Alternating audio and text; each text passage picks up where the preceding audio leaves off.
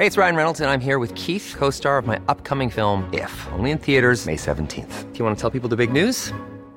All right, I'll do it. Sign up now and you'll get unlimited for $15 a month and 6 months of Paramount Plus Essential Plan on us. MintMobile.com/switch. Upfront payment of $45 equivalent to $15 per month. Unlimited over 40 gigabytes per month. Face lower speeds. Videos at 480p. Active Mint customers by 531.24 get 6 months of Paramount Plus Essential Plan. Auto renews after 6 months. Offer ends May 31st, 2024. Separate Paramount Plus registration required. Terms and conditions apply if rated PG. This is a Shares for Beginners quick tip. Essential lessons. Questions answered. I interviewed Rudy Philippek van Dijk this week, and he kindly responded to my arm twisting to give us a few more moments to discuss the violent up and down movements this week on world markets. Apparently it's a lot to do with low volume and short covering. This interview was recorded on October 5th, last Wednesday, and I'm releasing this over the weekend.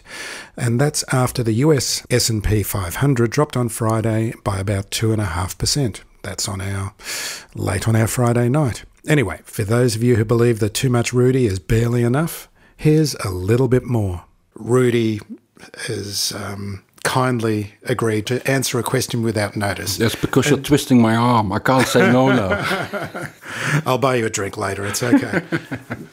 What's really astonishing is the last couple of days on the share market and in the US markets. I mean, we're talking, because we're recording today, it's the 5th of October, I believe, is it? Yeah. 5th? Yep, the 5th of October. So both world markets and the Australian market have just had huge, just enormous gains. Yes.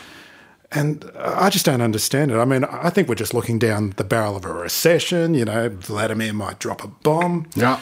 What's your opinion about these moves? Well, one thing I've learned over doing this for a few decades now is that, and then you're definitely not the only one. I mean, journalists in general, and a lot of other people as well, they have difficulties with integrating market positioning in how they analyze and describe the market, and in particular in the bear market, because I want to make this clear: we are in a bear market in 2022.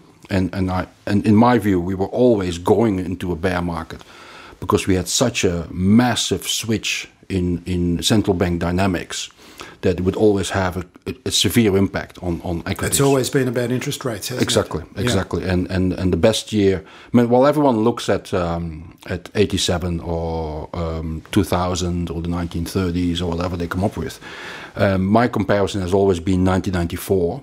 Which was the last year when central bankers all of a sudden moved into tightening. At the time, it was because of political pressure more than anything else. But nevertheless, the result is the same. At the end of that year, all the assets were negative. All the assets had returned a negative return, from gold to properties to bonds to equities. Is this the recession we had to have?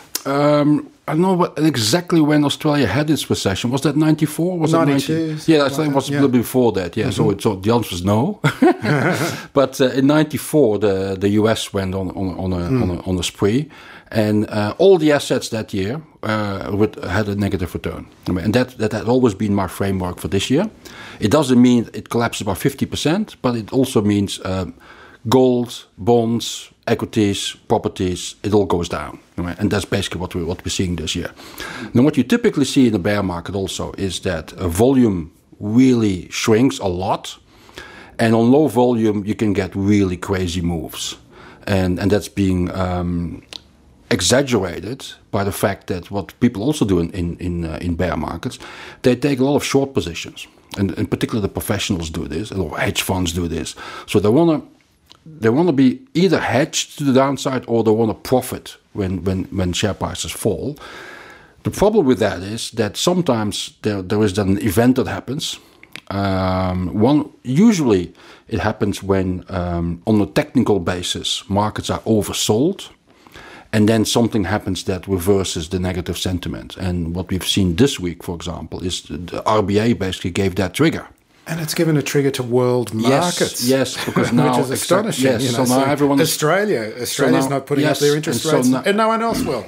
It's because also there is that human inclination to always hope that share prices will go up tomorrow. And there's a whole class of traders out there They're constantly banking on the fact it'll go up. If not today, it'll go up tomorrow. And if not tomorrow, it goes up the next day. So from the moment when there is an opportunity, and then the shorters have to cover their shorts, and for those people who are not familiar with that, is that if you take a short position, then you're positioned for share prices to fall. But if that doesn't happen, or if it goes up, then you basically start buying shares to cover your short position. So there's a lot which drives the price. There's a big momentum all of a sudden that shoots upwards. There's a great explanation of it. Have you seen the GameStop? No, I haven't seen it yet. Netflix? I haven't seen it yet, but I've no doubt that it's yes. They explain that very fully. If you combine the fact that markets are oversold, that there's a class of investors out there that needs to buy shares forcefully so because they have to cover their short positions. Plus, of course, the usual algorithms and day traders. On low volume, that's when you get, and that's why a bear market is apart from the fact that it's terrible to the mindset of investors who see their portfolio eroding over time. It also has these fierce rallies to the upside, and this is the reason why. Right? The irony is that. If only one person buys a stock, it goes up. So on low volume, it just goes up. It doesn't need the share market doesn't need volume. Right? Well, in the housing market, you only need one buyer, but in the share market, in particular in bear markets, low volume means a few buyers can do a lot. Set the price, yeah. Can do a lot. And you need many more sellers to get the share price down, but you only need a few buyers to get it up, and that's what you then see on a daily basis. And this is why. Trying to navigate a bear market can be quite difficult and very tricky. So you still remain pessimistic? I've declared myself a cautious investor this year, and I'm still cautious. Yes, I've actually made remarkably very few changes to my portfolio this year. I've increased very quickly the level of cash in my portfolio. To between 30 and 40%.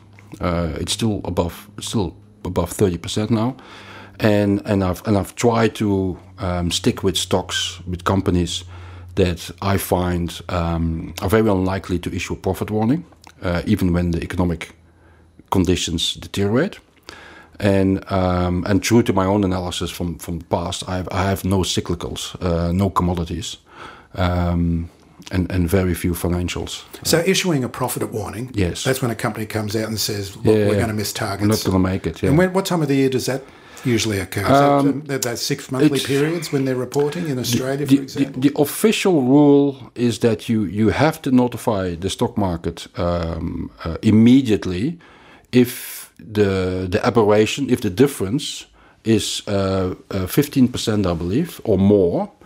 So if it's 14.5, you don't necessarily need to tell the share market. Mind you, that's pretty bad. Yes, exactly, exactly. And this is also why sometimes in reporting season they come out and they go like, it's only 9% less or whatever, and the share price absolutely tanks. So what you usually get, because we don't have a quarterly reporting season in Australia, we have a 6 monthly. So it's August and February.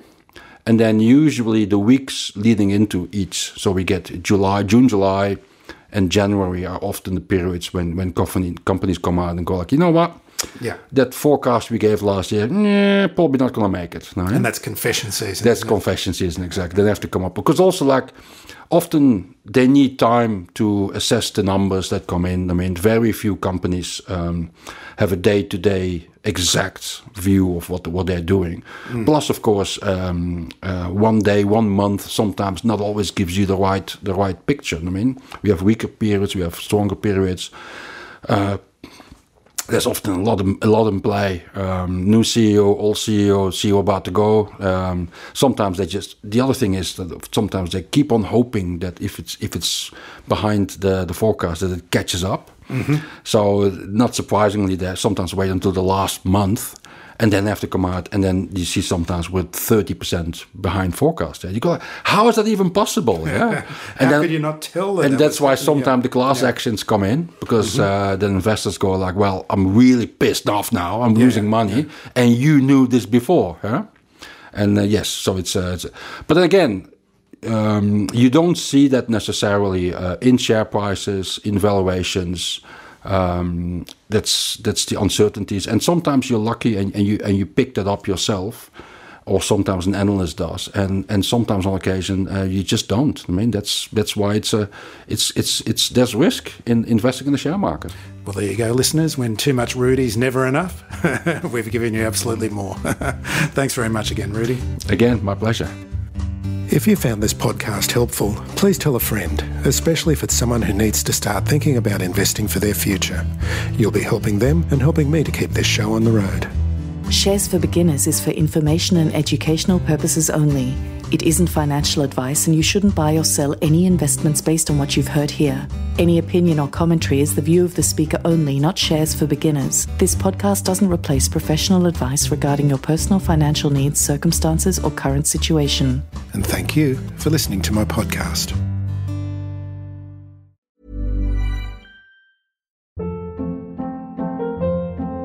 Hold up. What was that? Boring. No flavor. That was as bad as those leftovers you ate all week. Keke Palmer here, and it's time to say hello to something fresh and guilt-free. HelloFresh. Jazz up dinner with pecan-crusted chicken or garlic butter shrimp scampi. Now that's music to my mouth. HelloFresh. Let's get this dinner party started. Discover all the delicious possibilities at HelloFresh.com.